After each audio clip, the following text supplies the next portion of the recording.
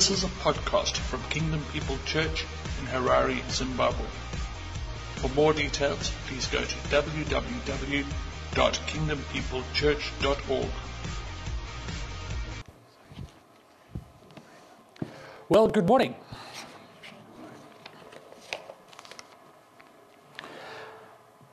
My topic today is the theatre of worship,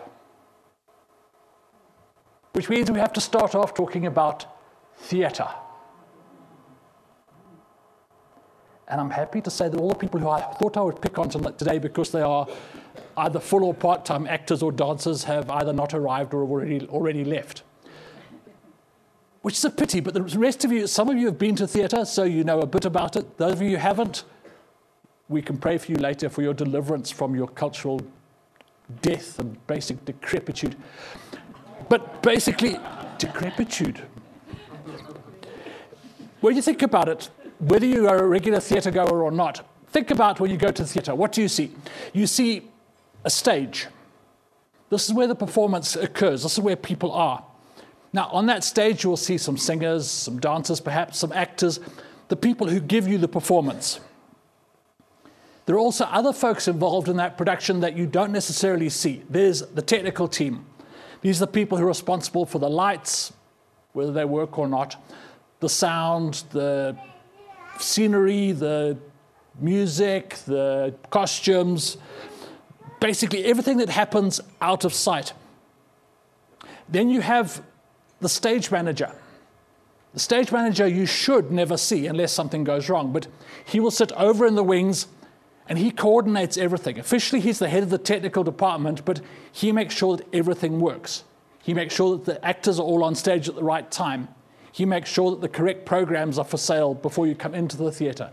The stage manager is overall control, making sure that the performance is exactly right. He takes over really just before opening night. Up until that point, the production is in the hands of the director who works with the technical team and with the performance team to tell them how he wants things to be done. He's the brains behind the show. He's the one who tells the actors what to do, who tells the dancers exactly how or how not to dance. The director crafts the thing in his mind and makes it happen, his or hers. And then you have the largest group of people, hopefully, for the performance, the audience. They are important. A performance without an audience could still occur, but why? And so the audience is there. The audience is a part of that performance. They are there for a very good reason. They are there to receive the performance.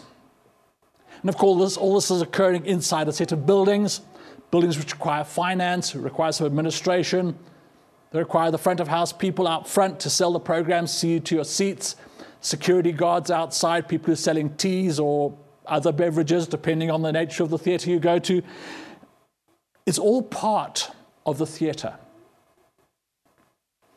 Hold that image in your mind while we come to the other part of the theatre of worship. And we say, what is worship? And this comes down to the crux of what we're going to talk about today. What is worship? You're here today. What is worship? For I, purely because you're hiding at the back today, what is worship? How would you define worship? Living for God. Living for God. Yeah, not a bad answer.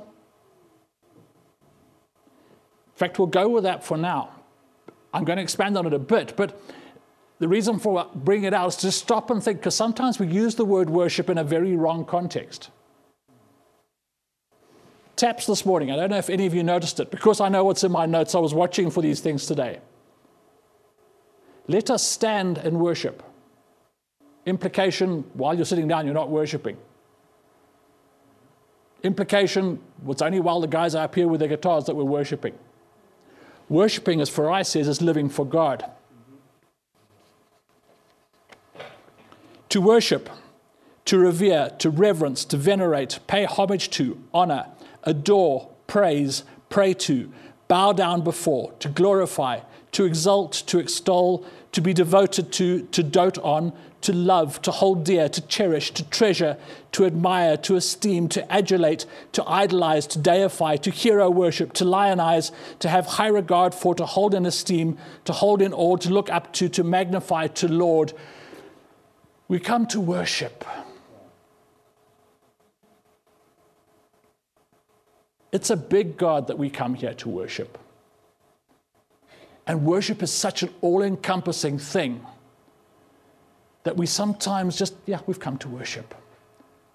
We've come to glorify, we've come to magnify, we've come to lift him up, we've come to idolize him, we've come to make him wonderful and great and huge. Because that's who he is. And to see the magnitude of the worship that we come to do, it's massive.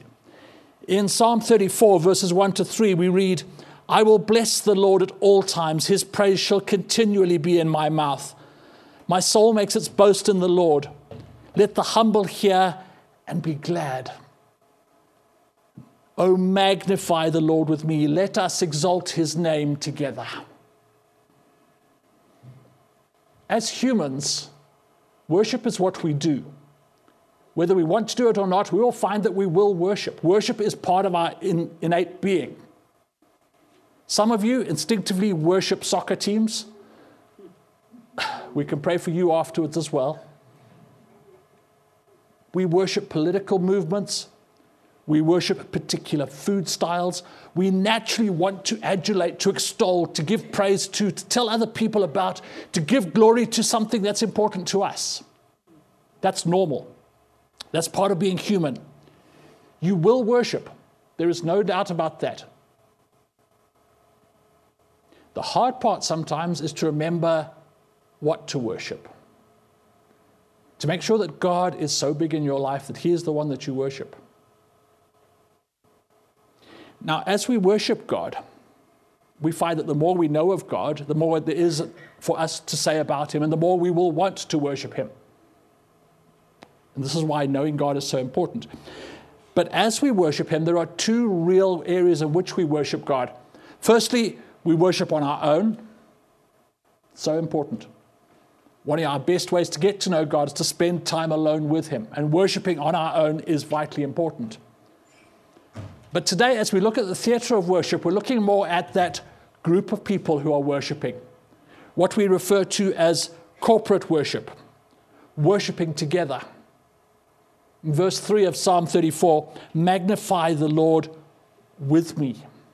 Not, I'm going to magnify the Lord, you can magnify him too, but magnify the Lord with me. Let us exalt his name together. Corporate worship. Worshipping as a body. Worshipping as a group. Psalm 95, we read, come, let us sing to the Lord. Let us make a joyful noise to the rock of our salvation. Let us come into his presence with thanksgiving, and let us make a joyful noise to him with songs of praise. For the Lord is a great God and a great King above all gods. Oh, come, let us worship and bow down. Let us kneel before the Lord our Maker. It's we, it's us. Corporate worship is about what we do together for our God. And it's important for those of us who believe in God to regularly come together to worship. There's something which we can't do on our own. There's something which we do together. Again, soccer guys, you can watch the game on your own on TV. It's not the same. Yes, you get better replays, but you don't get that same thrust of adulation, that same real joy that comes with being with the other Chelsea supporters. I believe there are more than one, but just that, the joy of together. Let us come, let us worship, let us kneel before the Lord our Maker together as one. Corporate worship encourages us. It helps us worship him. In Hebrews 10:25, we're told not to give up meeting together, but to encourage one another. That's what worship is about. So, is that what worship is about? Is worship primarily, in corporate context, for our benefit? Is it here to encourage us, to give us that buzz of worshiping together? Søren Kierkegaard was a Danish philosopher. And in 1843, he wrote a book called Fear and Trembling. Now, in Fear and Trembling, he looks at the story of Abraham, but basically he's saying, what's it like to come before God? What is it like to worship God? How is it for us as limited human beings to give our all to our holy God? What's it like to come to him in absolute worship? A lot of the concept of fear and trembling comes out of Philippians 2:12, where Paul exhorts us to work out our own salvation with fear and trembling. And corporate worship is one of those ways in which we are working out our salvation. And in this book, Kierkegaard speaks of corporate worship as being like a theatre, the concept of the theatre of worship. So I want you for a moment to go back to that image of a theatre and think about it in terms of where we are on a Sunday morning.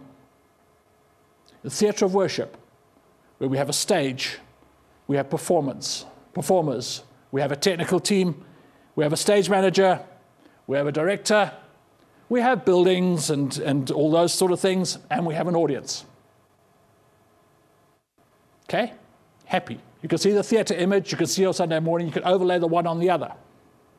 And at first thoughts, that's how it works, because we think of the building much like the theatre building. And we think of this raised area here as the stage.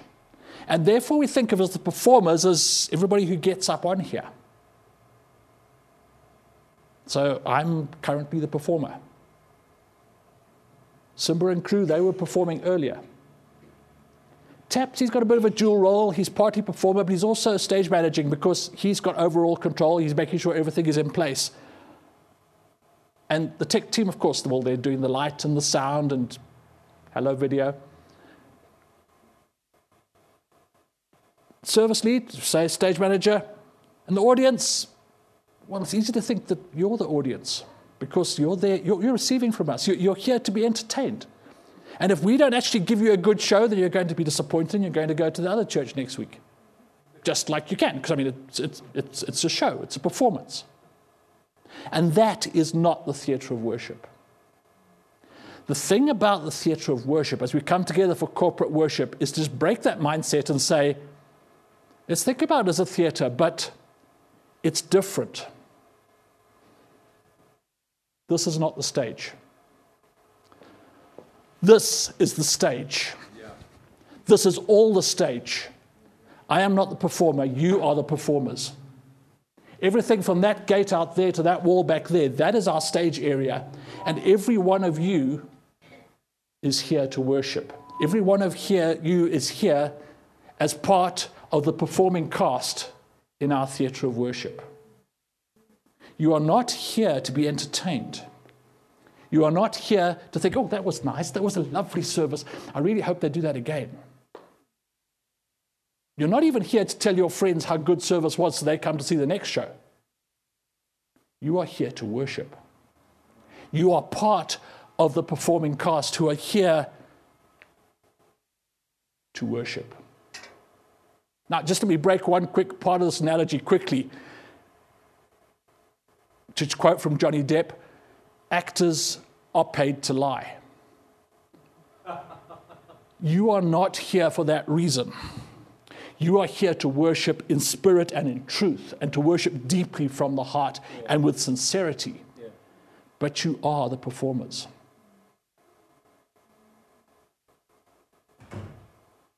So if you're not the audience,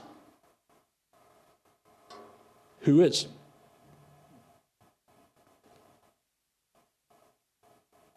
We come today for an audience of one. We come today to produce our service of worship for God alone. Now, you might think because you sit above the ridge that you're just ordinary people. But you're not. You have been given that role of being a minister to God. At the time of the Reformation, there was quite a shake-up in the Christian church. Up until that point, increasingly, go back to the beginning. In the first century, the Christian church, people met in houses and there was not much hierarchy. But over time, hierarchy developed. And so by the time you get to the Reformation, you've got a professional priestly class who runs the churches, and everybody else who just sort of sits in church and they just do what the other guy tells them to. They're doing it in Latin. It's okay, we'll just listen. And suddenly at the Reformation, that breaks. And the key leaders of the Reformation caught onto some key scriptures which said it's not about the priests and the people. It's not about the clergy and the laity. And the concept that comes in then is what we refer to as the priesthood of all believers. As we read it in 1 Peter 2 verse 9, you are a chosen race, a royal priesthood, a holy nation, a people for his own possession, that you may proclaim the excellencies of him who called us out of darkness into his marvelous light. You are the royal priests. Now, I think it's probably a good reason why I was given this message and not Rob or Taps, because we are the royal priests. It's not the elders. It's us. We are the ones who are called to minister to God. We are the ministers of worship. We're the ones who give glory. We're the ones who give praise. Do not shelter behind the fact that there are leaders who will do things for you. You are here as part of the theatre of worship. You are here to worship. Leaders have their roles, yes. They're here to help, they're here to lead, they're here to guide. But you are here to worship. Even in your stage play, you will find there are certain roles that got bigger prominence than others. For instance, you saw more of Simba than you have seen of Brian today. And you're going to see even more of me than you saw of Simba. That's not all good, but that's the way you've got it.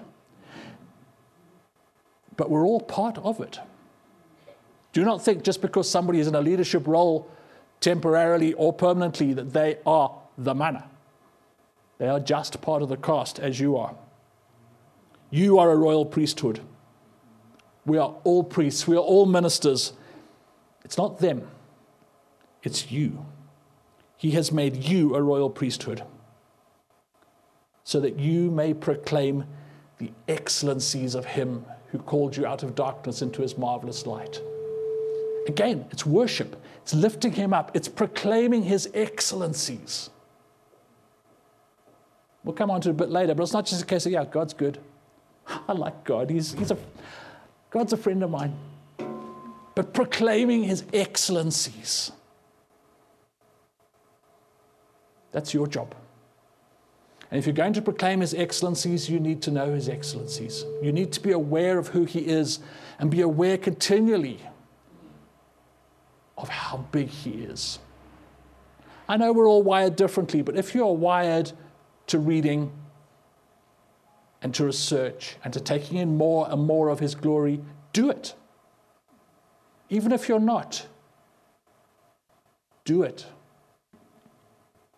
Proclaim his excellencies. One of the interesting things about the Reformation is as that whole recognition of the priesthood of all believers broke through, somebody has pointed out that the Reformation did not abolish the clergy. It didn't get rid of the priests. It abolished the laity because the common people were no longer part of the picture, but now we were all priests. It didn't say we're going to break this hierarchy by taking out the big fat guys. It said we're going to break the hierarchy by stopping the little guys. And we're going to say you are priests of the living God. It is your job to worship. It is your job to lead others in worship. It's your job as a key actor in this theatre of worship to be giving the best possible performance to the audience of one. all of you, everyone a minister, everyone is an actor in this great theatre. And the audience, as we say, is God himself. It's not us. If you don't like the songs, that's actually not the problem, because you're here to sing the songs, not to like the songs. If you don't like what comes out of Scripture, that's not the problem. You are here to proclaim the Word of God, not to judge it. The audience to receive our worship is God himself. He is the audience, him and him alone.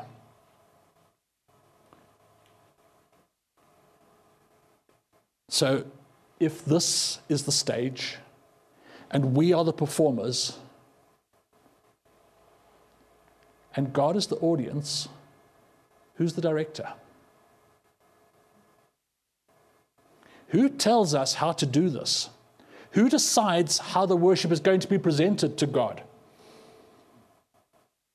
Kierkegaard, in his original writings, refers here to the concept of the prompt. Now,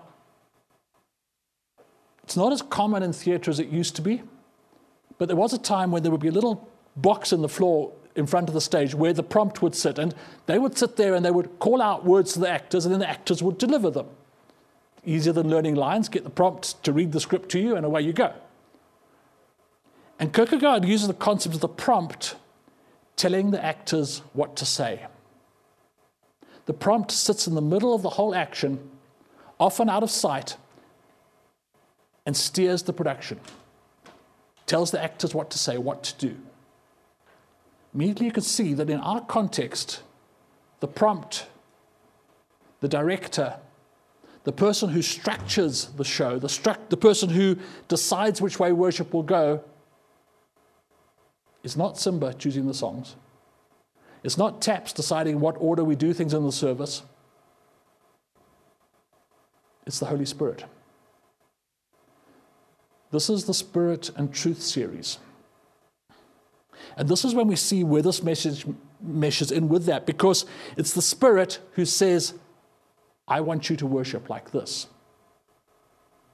This is an extremely special production, because not only is the Spirit as God our audience, he is also telling us what to do.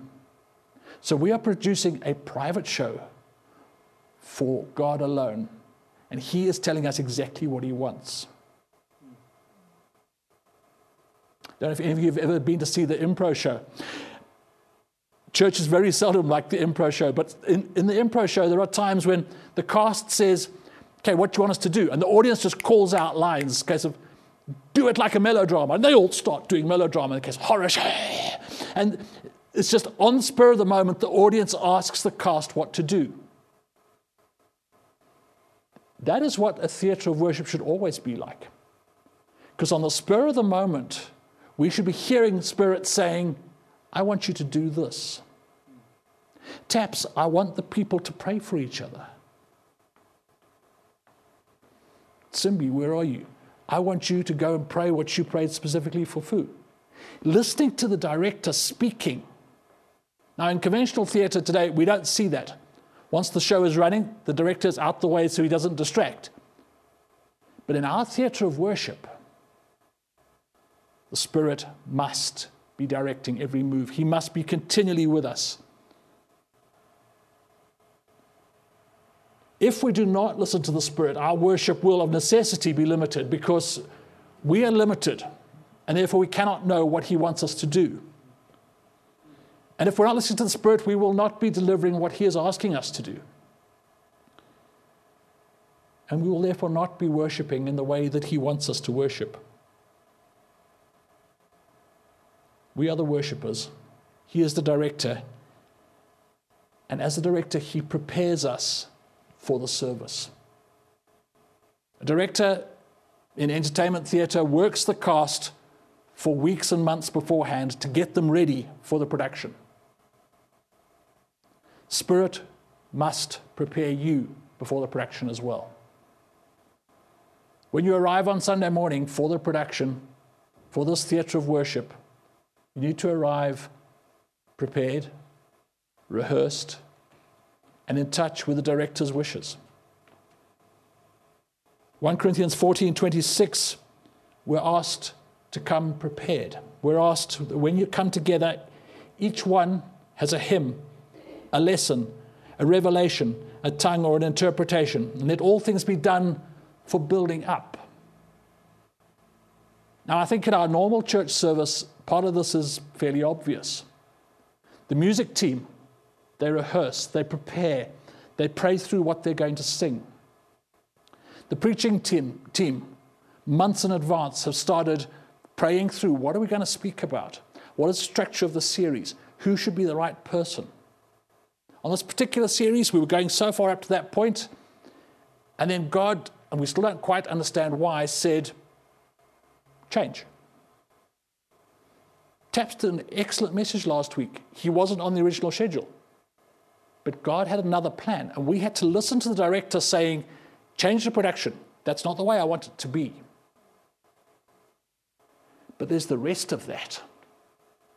The one who brings the hymns, maybe it's not just the guys who get up here with the microphones. What about you guys bringing the songs?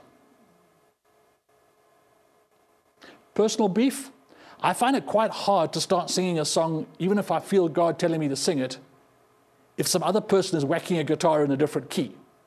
I find that hard. And I don't know how we work through that. I'm not asking the musicians to shut up so that we can all sing our own thing. But listen to the director, because there are times when the director is going to say, musicians, stop, because he is busy telling Rita to start singing something. Each one has a hymn. Each one has a lesson. There's the prepared messages we have.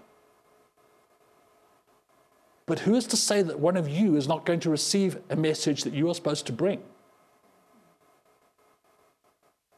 If we get stuck in this is the way service works, we start at 9 o'clock or roughly thereafter, we sing some songs, we do announcements, and then we have the message.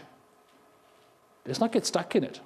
Let the director direct. Let him decide which way we're going. Let the message come where it will. Public tongues. As a charismatic church, we are open for people to bring a message in an unknown tongue. And then somebody will bring the interpretation, because we're told in Scripture, if there is a public tongue, there should be interpretation.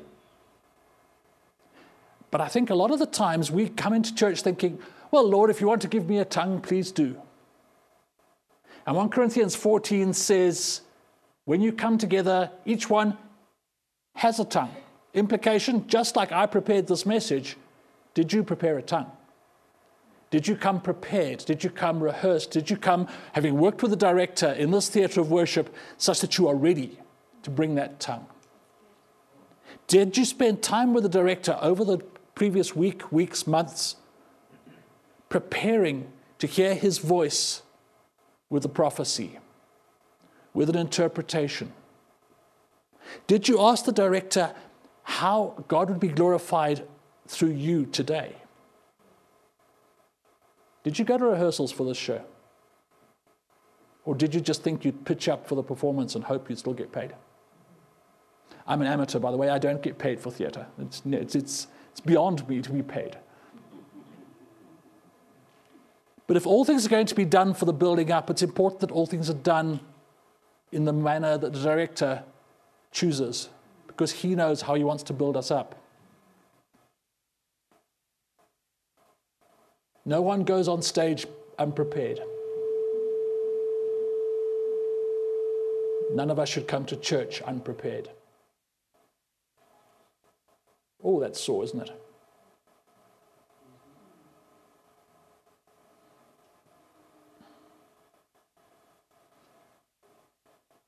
What would happen if you went to the theatre? What should we do? Let's do Shakespeare. Let's do Julius Caesar. Why not? Those of you who don't know who Julius Caesar is, you lucky people. But say you went to see Julius Caesar at the theatre, and the actor who was supposed to play Brutus thought, actually, it's cold this morning. I really don't feel like going. How would the play work out? By the way, Brutus is the second largest role in the entire canon of Shakespeare's writing. So take out Brutus, you kill the play. But Brutus felt like sleeping in. Brutus felt that it's actually, somebody else is there, they'll be able to cope. They'll be an understudy, they'll cope with that. If you're the audience and you decide not to go, you waste the price of the ticket. But you are not the audience in the theatre of worship. You're a performer. You are part of the show. You are supposed to be here. If you're not going to be there, you need to have told somebody. You need to have checked with the director and say, is it okay? Do you have somebody else who can stand in? Do you have an understudy ready? I don't really like that. That's really hard because we're a nice, friendly church. We're kingdom people. We can come to church when we feel like it. And if we don't, that's okay too. And guilty as charged.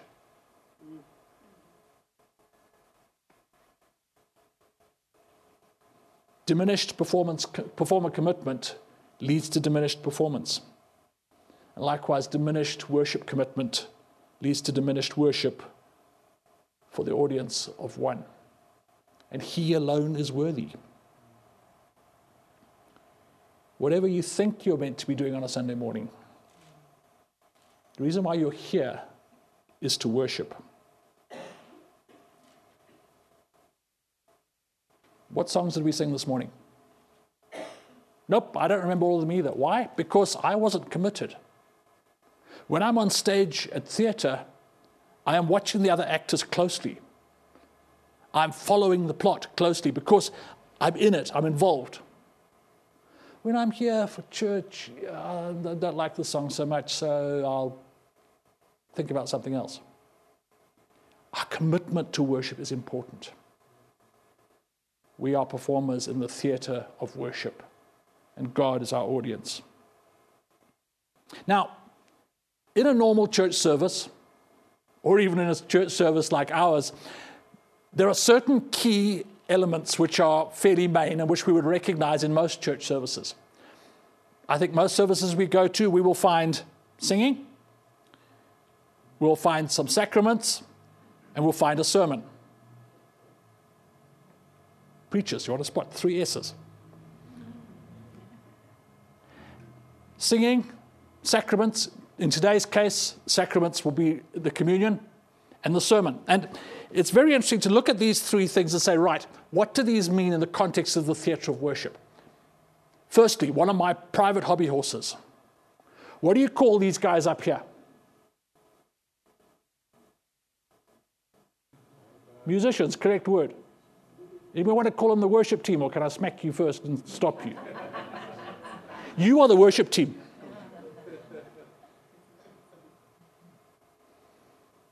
Simba, the worship leader. Holy Spirit is the worship leader.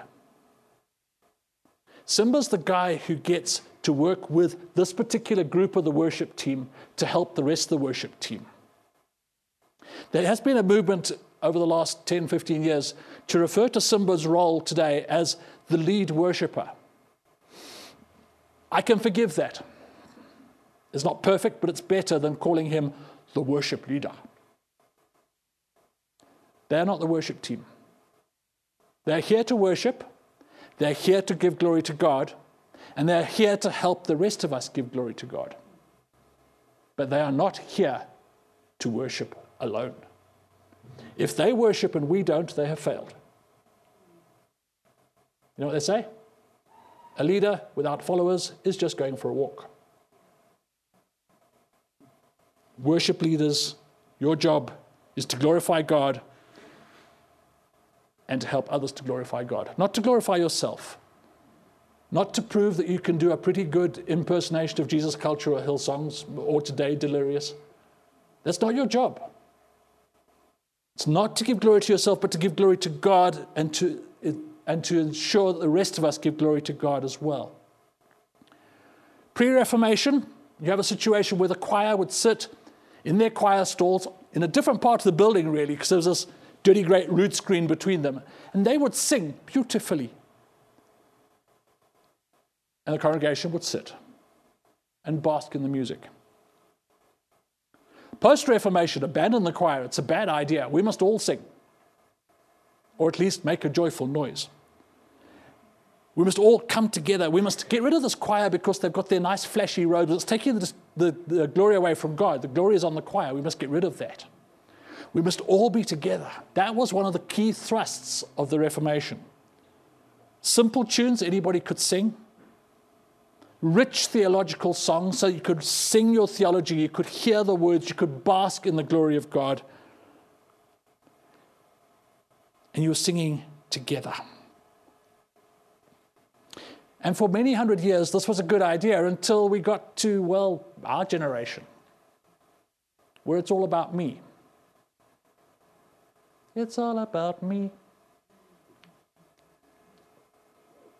We have come to a generation, it's not the fault of the church, although maybe the church should have done more to work against it. But in our generation, it's what Francis Schaeffer referred to as the age of personal peace and affluence. It's what's good for me. It's how do I look after me? It's who's going to look after me? And we think of our time in church as getting our fuel for going forward. We find frequently an increased trend in our churches to make the places dark. In the Middle Ages, the churches were light and open. The light came in through beautiful stained glass window to provide quite stunning lighting effects, perfectly naturally. Now, the buildings are darker. The roofs are lower. Most of you sit in a slightly darker place. Now, we are fortunate. We've got a nicely lit building. But the whole concept comes through of let's make the lights dark. Let's make the music loud. Then we don't have to see or hear anybody else. We can just be in our own little space, buffeted in by the sound and the darkness. And it's just me and God, and the rest of you can do your own thing with God, but it's just me and God, that enclosed space. Isolated on our own. But it's God, God's my friend, I'm with God.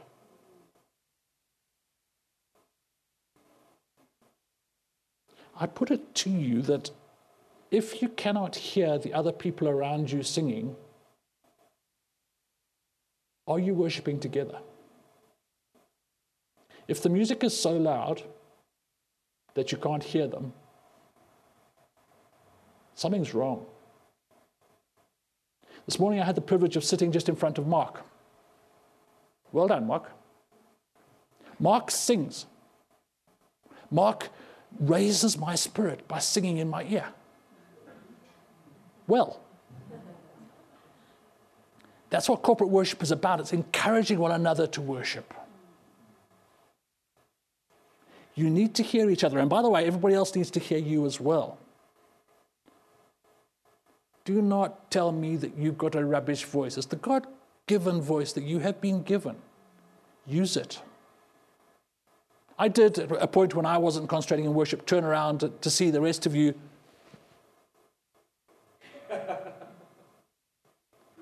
You are here to encourage me as we worship together. And this is important. You're not here for yourself. As that whole insular trend has occurred in the church, we've seen the songs change as well. The concept of a big God who we've come to together has changed to a friendly God who I love and who loves me. For the theologians, we have moved away from transcendence into immanence quite dangerously at times. You look at the songs that we sing. It used to be that the great hymns had lots of we come to God. Now it's I come to you. It's a little change. And I'm not saying it's a bad change, but I think it's a change that we need to watch and be careful of, because God is bigger than you are. And we are called to corporate worship. On your own, yes, you must sing I. It makes no sense when I'm on my own to sing we. But in corporate sense, we is part of who we are. But the songs we sing, I'm desperate for you. It's all about my feelings. I'm desperate. Hungry, I come to you. Only you can satisfy my need. We want to see Jesus lifted high. Not he deserves to be, but we want to see Jesus. It's like a 2-year-old. Open the eyes of my heart, Lord. I want to see you. Oh, my best. I will dance and I will sing to be mad for my King. It's all about what I can do for God. Really? Sorry, Simba, you tossed it to me.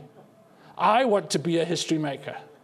What happened about the God of history who makes us to be who he wants us to be? And then you redeemed yourself. You deserve the glory. We give you all the glory. You alone deserve it. It's not about me. It never was. We instinctively have been trained by our society to think it is about me. And as long as I'm okay, we're okay. But it's not about me. Personal encounter is good, but that's not what it's about. It's about God. This is not a personal attack.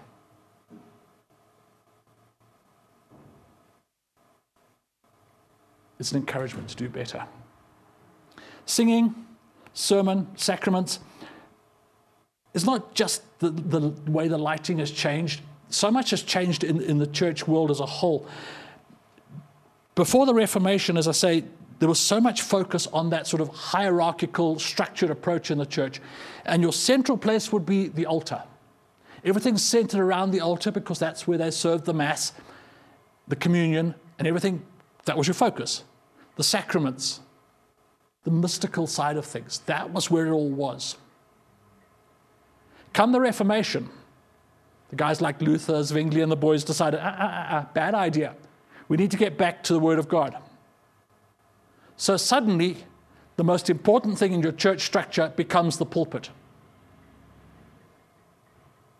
To me, one of the most stunning things in some of those early Reformation churches are these massive pulpit structures, because the preaching of the Word was central. It was core. You walk in, they just see this massive edifice because that's where the Word went out from. And you see that in a number of churches, even around town. There is this incredible pulpit. Today, things have changed again. When you walked in this morning, what did you see? You saw Simba and his guitar. Because our focus has moved from sacraments to sermon to singing. It's not bad. But let us not lose sight of the fact that we might have lost something along the way, and keep an eye on it as we go. Preachers. We've picked on the singers. Preachers, what is your role? It's not to prove how clever you are. It's not to prove how much of the collected quotes of Søren Kierkegaard you have managed to take under your belt. Your purpose is to worship God. Your purpose is to help others to worship God. It's been attributed to Spurgeon. I don't think it was necessarily him, but whoever it was said a beautiful thing. The role of the preacher is to pull back the curtain to reveal God and to hide himself in the folds. It's so easy when you're here to be impressive. That's not our role. Our role is to give glory to God and to help you to give glory to God as well. We are performers in this theatre of worship. And it's about the actors giving glory to the audience.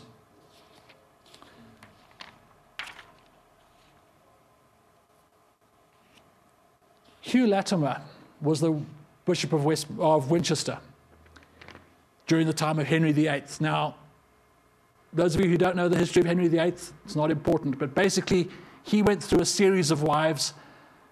Some he divorced, some he beheaded, some he just treated abominably. But at the stage when he was in an adulterous situation, Latimer was one of the priests who stood up and preached against him. and said, this is not what Scripture says. Scripture is very clear. Adultery, bad idea. Don't do it. It's a brave person who stands up and preaches against the king. And so it was on one particular day that Latimer found that he was going to have the privilege of having King Henry VIII of England in his congregation. What do? You've already preached a sermon which has said adultery is wrong. Latimer stood up and he said, Latimer, do you remember that you are speaking before the high and mighty King Henry, who has the power to command you to be sent to prison, and who can have your head cut off if it so please him? Will you not take care to say nothing to offend royal ears? And then he paused and he continued and said, Latimer, do you not remember that you are speaking before the King of Kings and the Lord of Lords, before him at whose throne Henry will stand, before him to whom one day you will have to give account of yourself? Latimer, be faithful to your master and declare all of God's word. Preachers, you are here to proclaim all of God's word. Not all of your clever, not all of what you think you can safely declare without getting into trouble with the people you think are listening. You are here before the audience of one.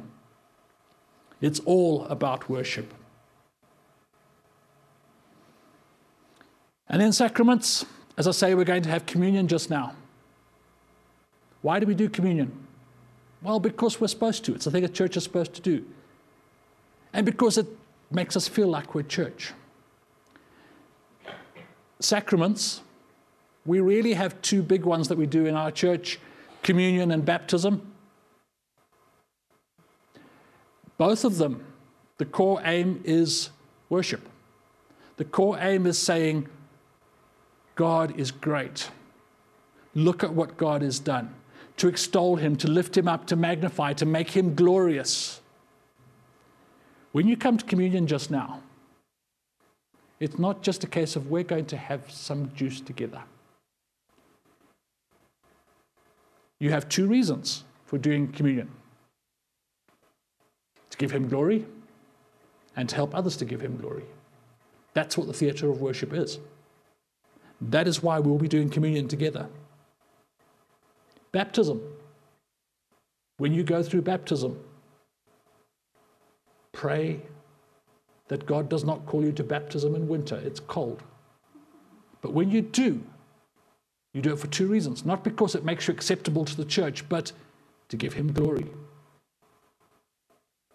To proclaim the fact that he has raised you from death to life. And to help others to give him glory. We have the singing. We have the sermon. We have the sacraments. All of them, the purpose is to give glory and to help others to give glory. That's what we're here for. We're not here for anything else. And then we have the rest of the cast. We've got some lovely people here. There are folks who are giving glory in that room out there today. Don't think of them as people who are especially gifted in looking after short people. That's not their role. They are there to give glory to God and to help others to give glory to God. That's what they're doing. Kids' church workers are worshippers. Tapua and Simba on the door this morning.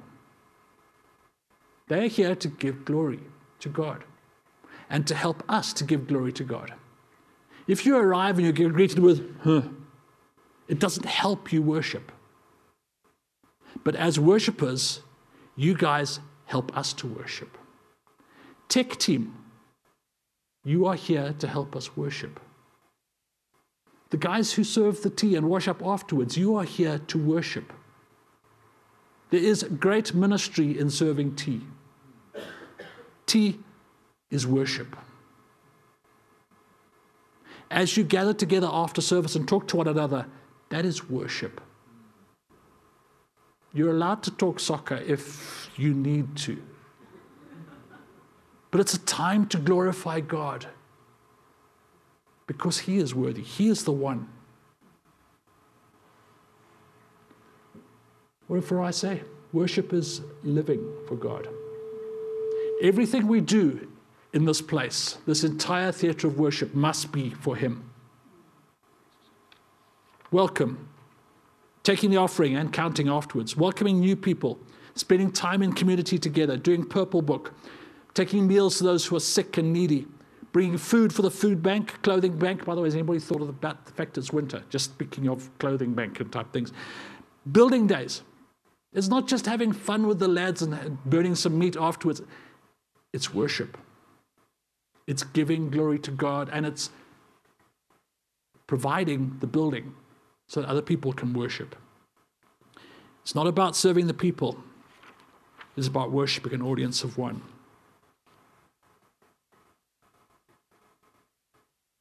So why are you here? Are you here because it's Sunday and because it's something you're supposed to do? Or are you here to worship God alone because He alone deserves it? Sermon, singing, sacraments, service. What gives more glory to God than salvation? What gives more glory to God than saying, I can see what you have done and I'm really grateful for it? What gives Him more glory than saying, there's something that no way could I have done, there's no way that we together could have done, there's no way that we could possibly have achieved salvation from sin, but you, Lord, have done it. What says worship more than salvation? The pinnacle of our performance in the theatre of worship should be salvation.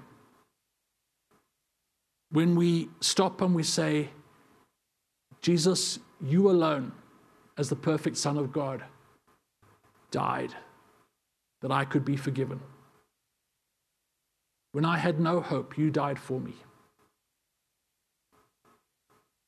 As we worship, we begin to see who God is, begin to recognize who God is, we begin to see how infinitely far apart we are because He is holy and we are not. And we begin to fall into the line of Isaiah 53:6, and we begin to think that we have all, like sheep, gone astray. We've turned everyone to his own way. But the Lord has laid on Him the iniquity of us all. You and I are sinners. And recognizing that is worship. Surrendering to Him and saying, you alone can save. You alone can start me on that new path to living appropriately for you. You alone can give me the strength that I need. That's worship. Today, there are so many parts of our lives where we have to stop and say, I need to stop playing church and actually start worshiping. Today, there's a time to stop saying, I'm going to stop pretending and actually give my life to God. I'm going to give Him all the glory, not just on the songs I like, but all the glory. I'm going to accept Him in my life. I'm going to worship Him in everything. Everybody. It's not the leaders. It's you and me. We're all called to worship. We're all called to thank Him. We're all called to big Him up for what He's done.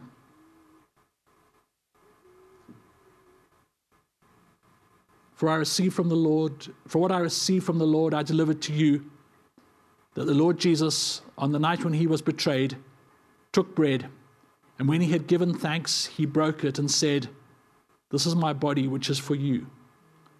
Do this in remembrance of me. In the same way, He also took the cup after supper, saying, this cup is the new covenant in my blood. Do this as often as you drink it in remembrance of me. For as often as you eat this bread and drink the cup, you proclaim the Lord's death until He comes. Whoever therefore eats the bread or drinks the cup of the Lord in an unworthy manner will be guilty of profaning the body and blood of the Lord. We're here to worship. We're here to worship under the direction of Holy Spirit. We're here to worship in a worthy manner because God is big. As I say, church history has moved things. The altar is no longer in the front. We now have 2 little tables down the front. God hasn't moved. As you take communion, make it an act of worship. Remember who He is. The band's going to come back. We're going to sing a bit more. We're going to worship Him. I specifically asked for songs at this stage that do not contain the word I, because I want us to worship.